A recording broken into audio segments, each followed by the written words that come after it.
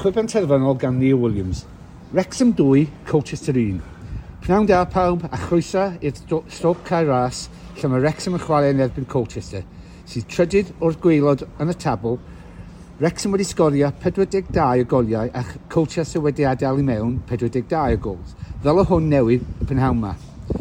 Y tîm gyntaf heb gêm am pythefnos ar ôl y gêms disad yn diwethaf yn cael ei galw i ffwrdd achos y glaw drwm.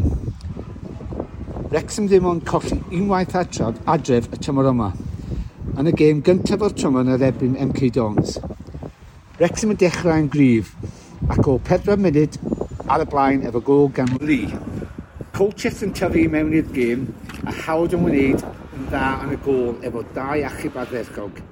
Ar ôl 50 munud, Wrecsam i lawr i 10-1 ar ôl Evans yn cael cardyn coch gan y dyfarnwr. Ar ail hanner, y Wrecsam yn chwarae yn dda a rhoi pwysau ar Colchester a chwarae yn lot well yn dac y hanner cyntaf. Ac ar ôl 70 munud, crediad wych gan McLean a chroesau mewn i'r bocs ac ar amddiffwnwr Colchester yn troi y bel i cefn y rhwyd. 2-0 i Wrecsam.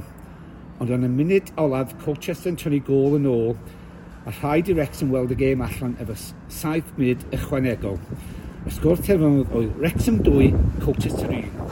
Dyna ni ôl yma wythnos nesaf lle mae cas newid yn dod i'r cael ras.